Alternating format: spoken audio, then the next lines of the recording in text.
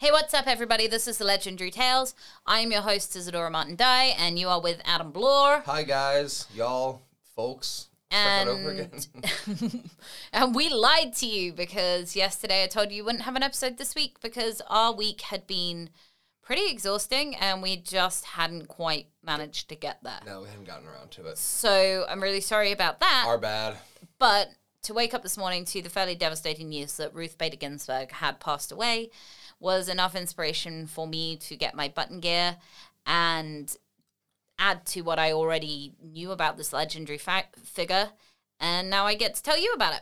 Go for it. And Adam about it. Yeah. So it was really interesting to me to know that obviously I'm English, but I've lived in the States for 12 or 13 years now. And for those that don't know me, I am a massive feminist and I pretty liberal, and RBG has consequently become somebody that I have become a great big fan of.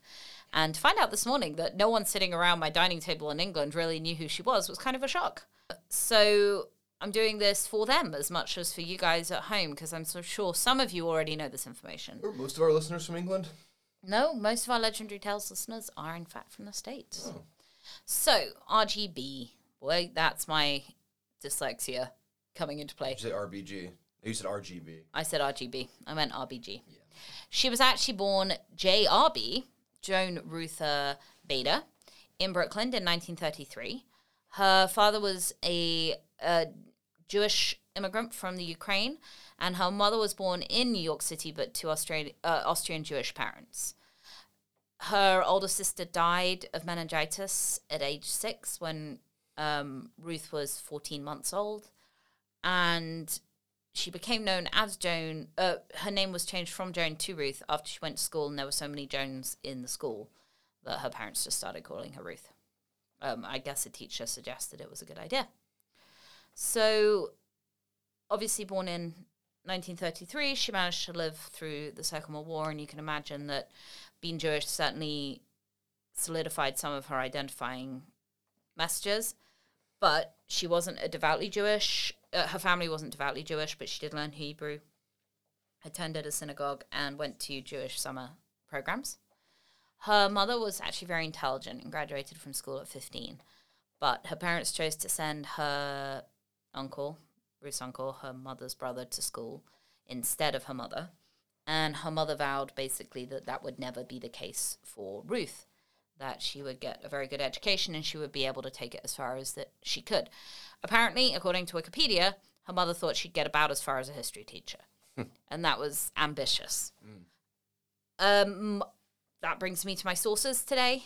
The Guardian, an article by Tom Lutz and Martin Pengley, a BBC article by Holly Hondrich and Jessica Lussenhop.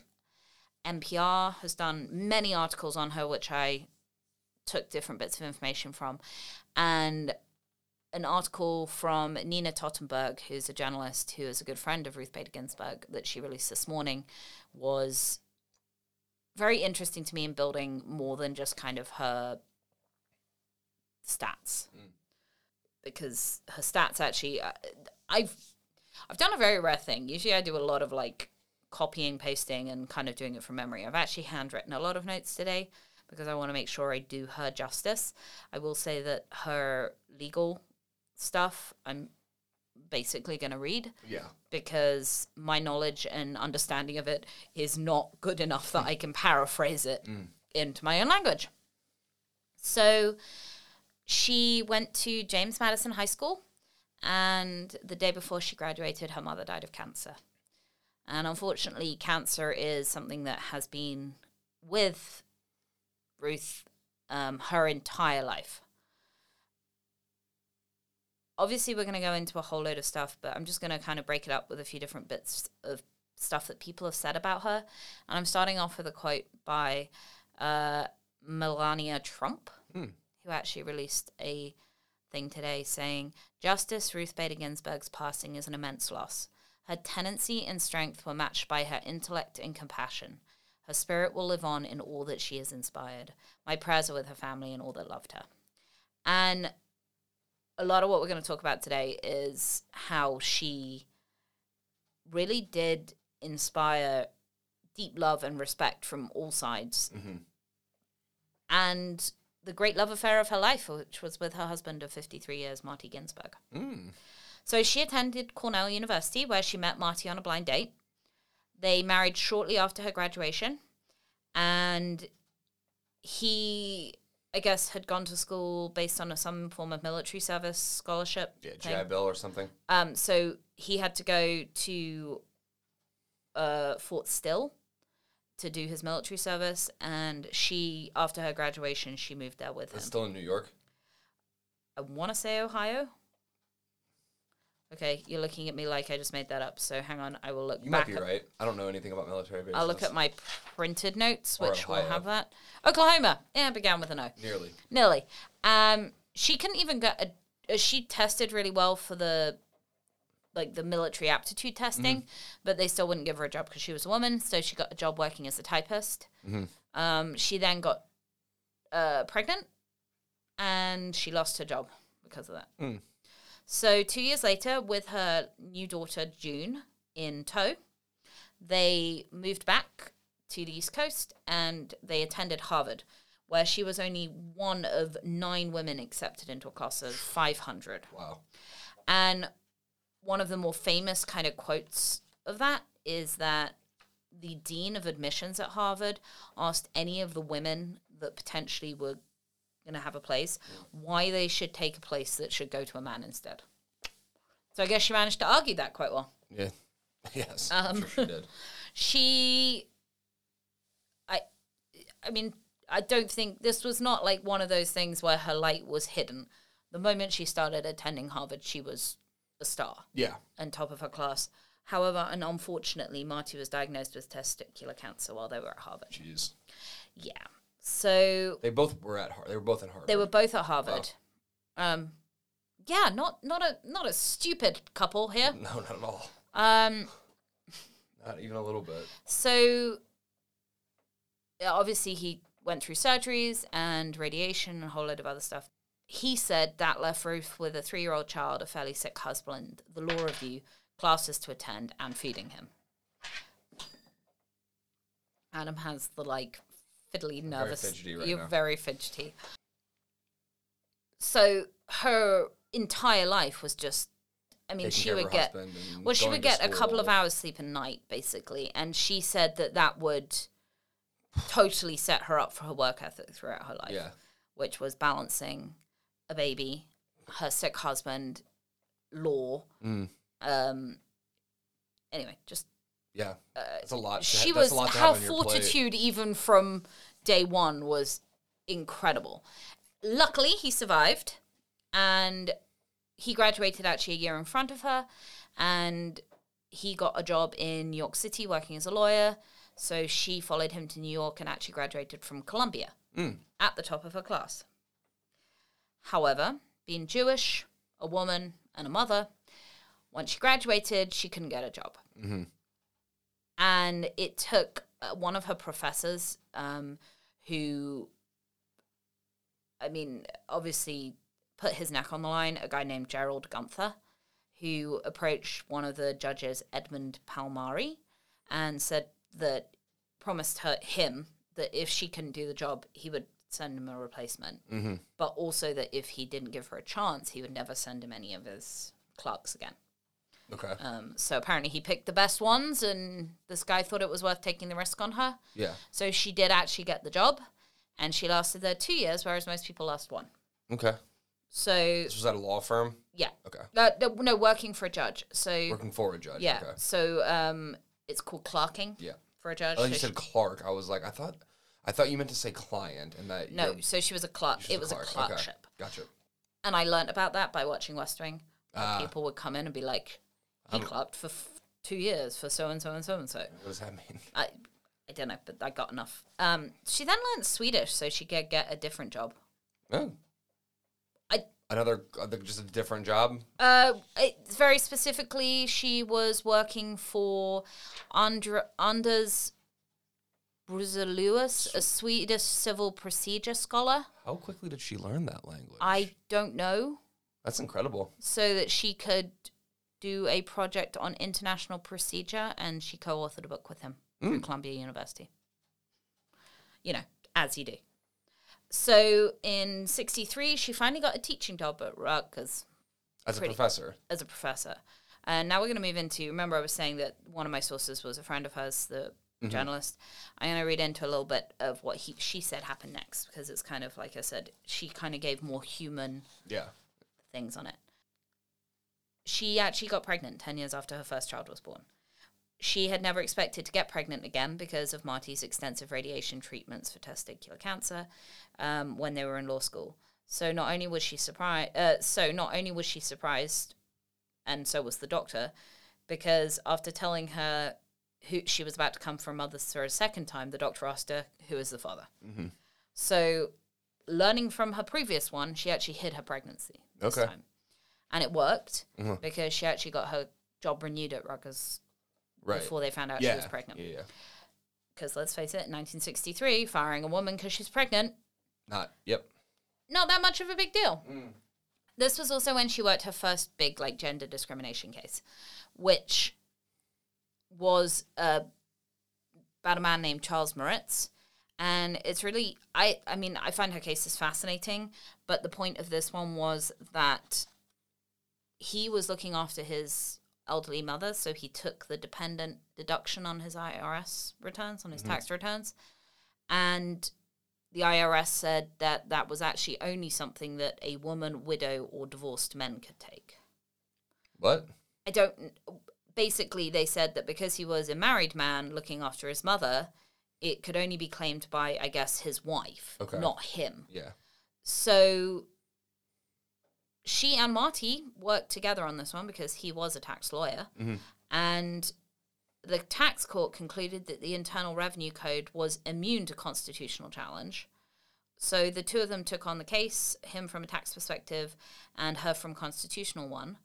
And she won in the lower courts and petitioned the U.S. Supreme Court, stating that the decision casted they petitioned the U.S. Supreme Court, saying that the lower court's decisions casted a cloud of unconstitutionality over hundreds of federal statutes, and it attached a list of those statutes, which it had compiled. You're just talking about setting precedent at this point, aren't you? Yeah. Okay. And she basically made it her goal that they had listed out all the ways that her first case could change constitutional law, and she made it her goal basically to take each one of those things and just have them changed. Yeah. So 1972 was a big year for her. She became the first tenured professor ever at Columbia University, and she also founded the Women's Rights Project at the American Civil Liberties Union, and she'd go on later to become their lead counsel. So that was pretty much. Her next big case was actually just right before that, and it was one of the reasons why that she got the job at Columbia, which was a case called Reed versus Reed, where she represented Sally Reed, whose son had died. And when her son had died, her ex-husband was made executor of his estate, not her. Yeah. Automatically because he was a man. So she actually took it to Supreme Court that said you can't just automatically make someone an executor or something because they're a man. How old was their son? I don't know. I didn't get that. I just want. I'm sure that I just didn't know if it was if they. Used I assume they've got to be old enough to have. I assume they've got to be old enough to have an estate. Well, that's fair. Yeah. And the brief states, activated by feminists of both sexes, courts and legislators have begun to recognize the claim of women to fully membership the class persons, I'm quoting that, entitled to due process guarantees of life and liberty and the equal protection of the law. It was the first time the Supreme Court had struck down a law based on gender-based discrimination. Very cool. So it was the first time that they really acknowledged that in the Constitution, when they say persons, they mean women too. So pretty, she did pretty stellar on that. All right. So she had a slow and steady attitude towards her work. She didn't believe in going straight in and just basically trying to make the Supreme Court recognize that women were equal. She decided to chip away at these different things. And she actually has said that she felt like a kindergarten teacher trying to explain gender discrimination to an all-male justice court. I will say that there had been a female justice on the bench before this, Sandra Day, but at this point that she was doing this in the 70s, where this was this massive female rights movement, there was no one on the bench to actually represent women's rights. So her approach was cautious and highly strategic. She favored incrementalism, thinking it was wise to dismantle sexist laws and policies one by one, rather run the risk of asking them to outlaw all. She won 5 of her 6 cases at this point. A lot of them, actually, she was representing men. So kind of we talked about that first case that she did. Yeah. She realized that by representing men and showing how sexism discrimination could conversely affect men, adversely affect men, that she would be able to chip away at it much more successfully. Like another one was she represented a widower who was denied benefits when his wife died. So his wife died during childbirth, I think, if I remember correctly. I read a lot of her cases. And she argued that, well, just because he was a man doesn't mean he shouldn't get her benefits. Which I guess up until that point wasn't the case. Which is weird. It's all weird. I mean, when you say the things that she accomplished out loud, you're like, why would we have ever needed to do that in the first place? I know, but yet she's thank God doing this. I know. Here's another quote from Ginsburg at the Supreme Court. This absolute exclusion based on gender per se operates to the disadvantage of female workers, their surviving spouses, and their children. His case was the perfect example of how gender-based discrimination hurts everybody, and that's why she chose to take it. She was doing it smart. Yeah. All right, we're going to move back to Marty and her, absolute stellar romance. During all of this, apparently her son was getting into quite a lot of trouble at school, and she was getting rung fairly consistently to come and sort him out. And apparently she got really fed up of it at one point and told the school basically they had to try her husband first, and then all the school stopped calling because they didn't think any of the incidences were important enough to waste a man's time versus a woman's time. Even though at this point she was on the fast track to becoming one of the most powerful lawyers in the country. Yeah. And Marty was very happy to be a supporting role in her. Was he still a lawyer? Was he still working at this point? Yeah, tax lawyer, but, Different, so obviously, yeah. Yeah, he was very happy to be very much more her support system.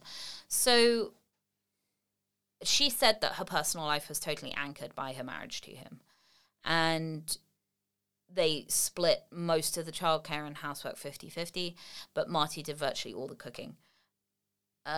He said he learned fairly early on, and I learned fairly on in my marriage to Ruth, that she was a fairly terrible cook and, for lack of interest, unlikely to improve. So he was also one of the major people that championed his wife's lobbying onto the Supreme Court. He said that the most important thing he did in his own life is to enable Ruth to do what she has done. Ruth, for no one that's seen a picture, go look her up, but she was 5'0". She rode horses well into her 70s, went parasailing, did a whole load of stuff. Marty went alongside her for all of it, and she says that Marty was the first person that fell in love with her brain.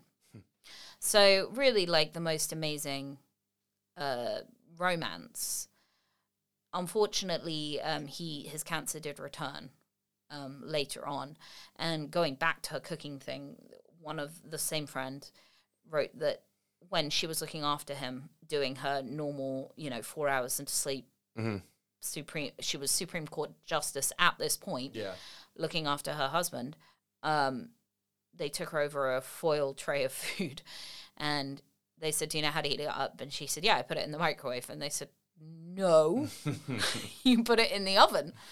And she looked blankly, and then they had to teach her how to use her oven. So to say that Marty was a modern man is rather underestimating the huge amount of support and love that he gave her. So moving back to her career, in 1980, Jimmy Carter nominated her to the United States Court of Appeals for D.C. Her decisions on the appeals court were often moderate, even though she had developed a reputation, obviously, for pushing women's rights. She actually sided with the conservatives quite a lot, including rehearing the case of a soldier who was, what's the word for fired when you're a soldier? I almost said deported. That's not the word. Whatever. Kicked out the U.S. Navy for being gay. And she was publicly critical of the legal reasoning behind Roe versus Wade. So, really, she proved herself to be quite a moderate. And she was absolutely not the Clintons' first choice. Right. For many reasons. I think they thought perhaps she would be hard to get through a nomination, just based on her fact that she was a woman. However, when Discharged. Discharged. Okay, thank you. However, when she was nominated, in fact, the board gave her the highest recommendation, almost that anyone's ever been given to be nominated to the Supreme Court. And we'll get into how many days it took her to be confirmed, but she's, I think, one of the shortest confirmations on history. So she finally did, right before she became a Supreme Court, did manage to ram home that the 14th Amendment Equal Protection Clause, nor shall any state deny any person the equal protection of the laws. She did finally get them to kind of acknowledge in the bigger picture that any person covers women as men as men. So, and it was in that 70s period, right before she started moving into judges, that she got that kind of big thing. So, hang on. Okay, so one of her first things that she did when she became a Supreme Court justice was she worked on the Virginia Military Institute case, which is very nearby where we are, or were, in Virginia. And she actually wrote the court's opinion. It was a 7-1 opinion, declaring that the Virginia Military Institute could no longer remain an all-male institute. She said most women, indeed most men, would not be able to meet the rigorous demands of VMI, but they couldn't exclude any women who could meet those demands. Reliance on overbroad generalization, estimates about the way that men, or most women, are, will not suffice to deny opportunity to women whose talents and capacity place them outside the average description. So, I don't know, for me that was a really interesting quote, because she's not saying that men and women are the same. Yeah. She's saying that, but if you set the same bar and they reach it, there's no reason not to. You have you have to treat them the same. Yeah. Just kind of different, than the idea of you have to let 50-50 in. Yeah. It is a different thing. And it's interesting, yeah. And they said, while Virginia serves the state's sons, it makes no provision whatsoever for her daughters. That is not full and equal protection under the Constitution.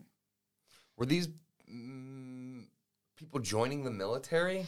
The Virginia Military Institute is like a school. It's a university, I think. Okay. For feeding military officers in. Okay.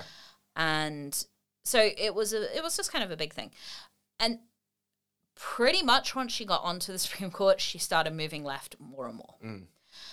And that was in response to, after she got on the Supreme Court, they started, I believe the next justice that was appointed was much more right. So she really felt like her job was to help make sure the Supreme Court remained balanced. Yeah. Which I think most justices feel the same way, and they're there to, hopefully. She held up Obamacare in 2010 and helped legalize same-sex marriage. She also was critical, we'll get into, but she was critical of Donald Trump, But she was also critical a bit more of the Supreme Court itself, and wrote an op-ed at one point calling the court's opinion can hardly be described as an exemplar of restraint and moderate decision-making, which I guess in Supreme Court terms is like the biggest burn you could give somebody, because I read a lot of articles about how insulting calling it not an example of restraint and moderate decision-making was. So, go figure. But amongst all of this, like, she started to gain this, like, legendary status, right? Part of that was because somebody set up an account called the Notorious RBG. And also part of that was that she fell asleep in the 2015 State of the Union. Yeah.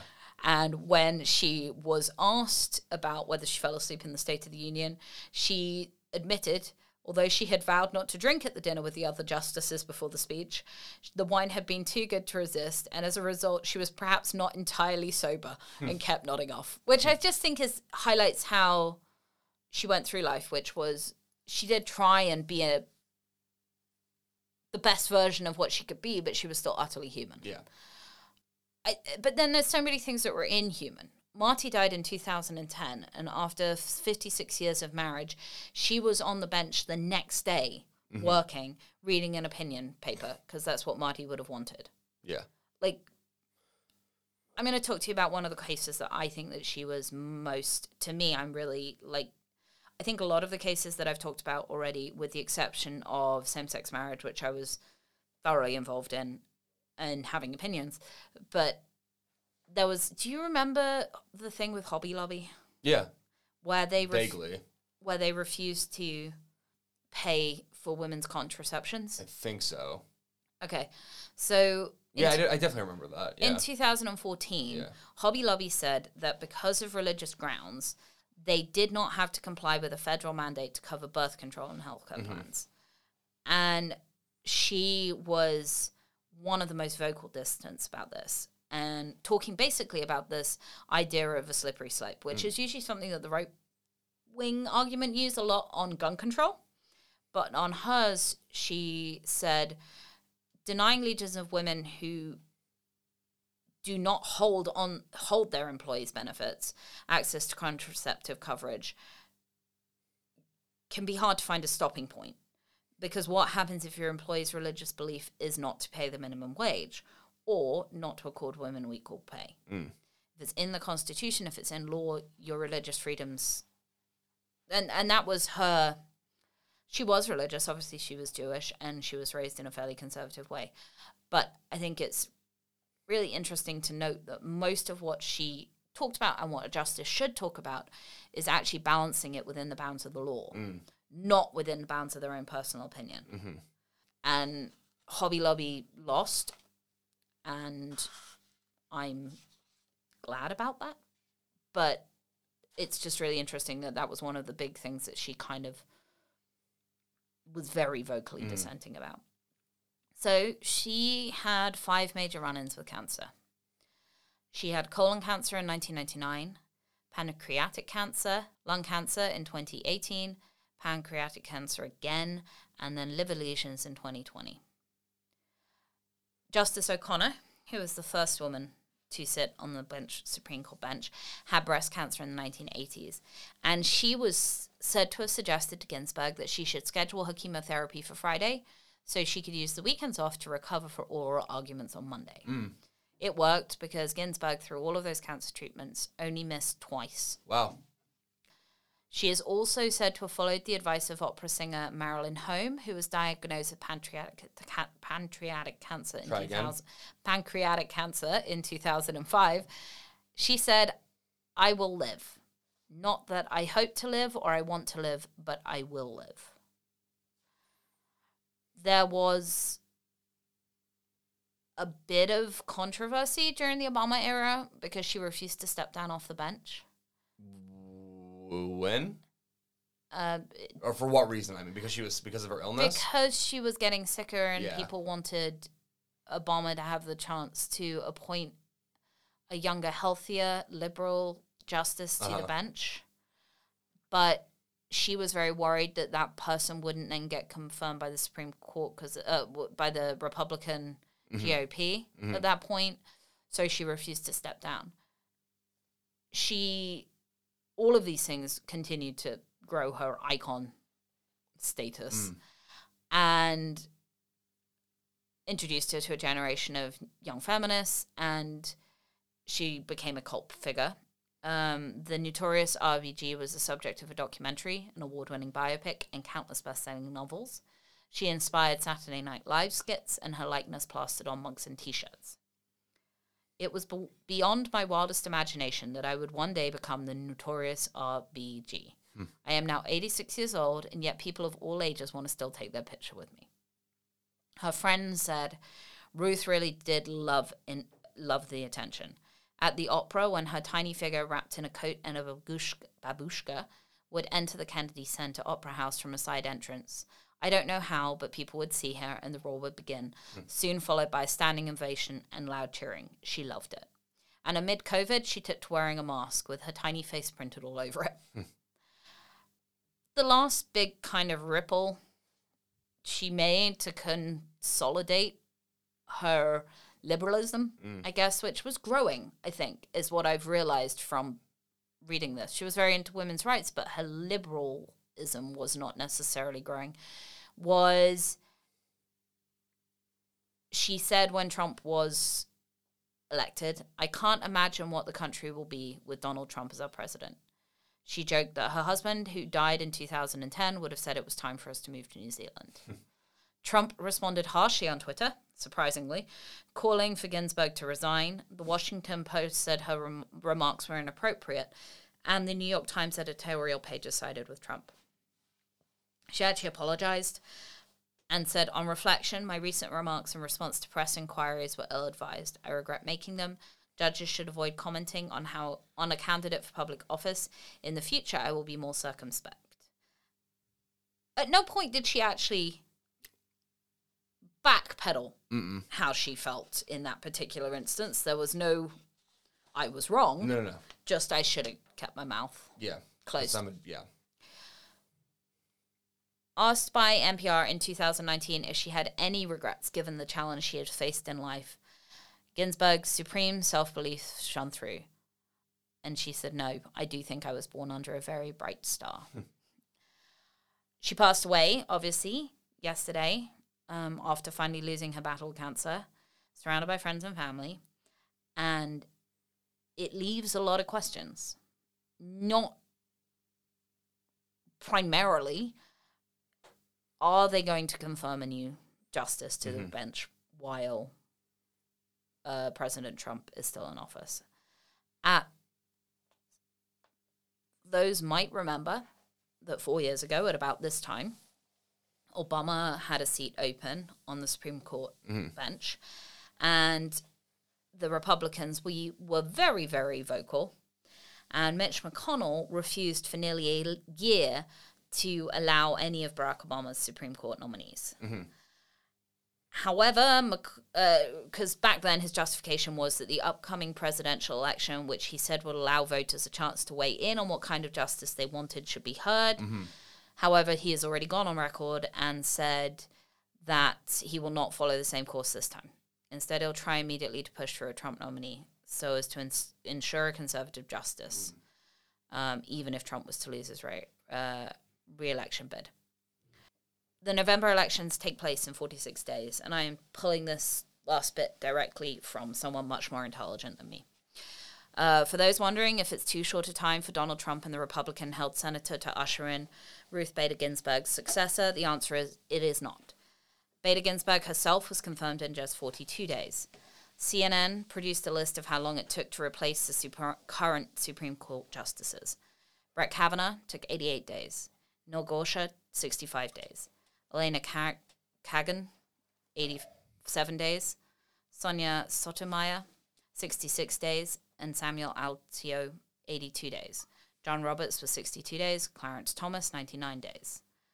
The last public statement that RBG put out was that it was her most fervent wish that I will not be replaced until a new president is installed.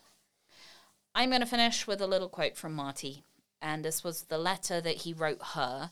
And for anyone that hasn't seen the Notorious RBG documentary, she actually reads this letter out, and it's the only time you see like her crying through the whole documentary. My dearest Ruth, you are the only person I have ever loved. I have admired and loved you almost since the day we met at Cornell. The time has come for me to take leave of my life because of the loss of quality simply overwhelms. I hope you will support where I come out, but I understand you may not. I will not love you a jot less. So that is the story of RBG.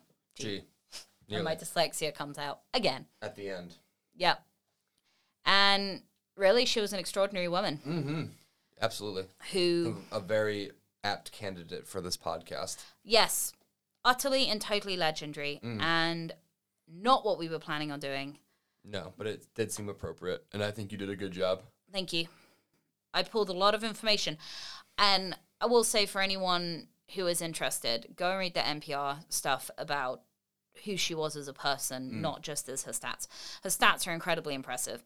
She fought like 300 cases of sexual discrimination in 1 year when she was early on in her career. Like, her stats are amazing, and it's no wonder that she proceeded to become one of the most respected judges and lawyers in the country.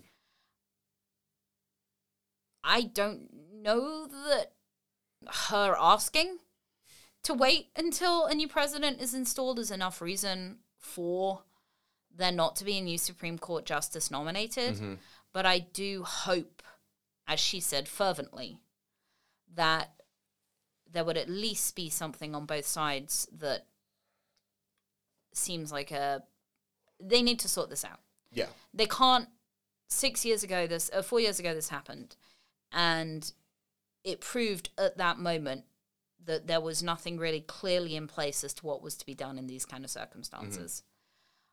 I personally thought that 4 years ago that if Obama could have got the nomination through in his presidency, he absolutely should have been able to do that. Yeah. And I absolutely believe that again right now, which is that we do not have a new president.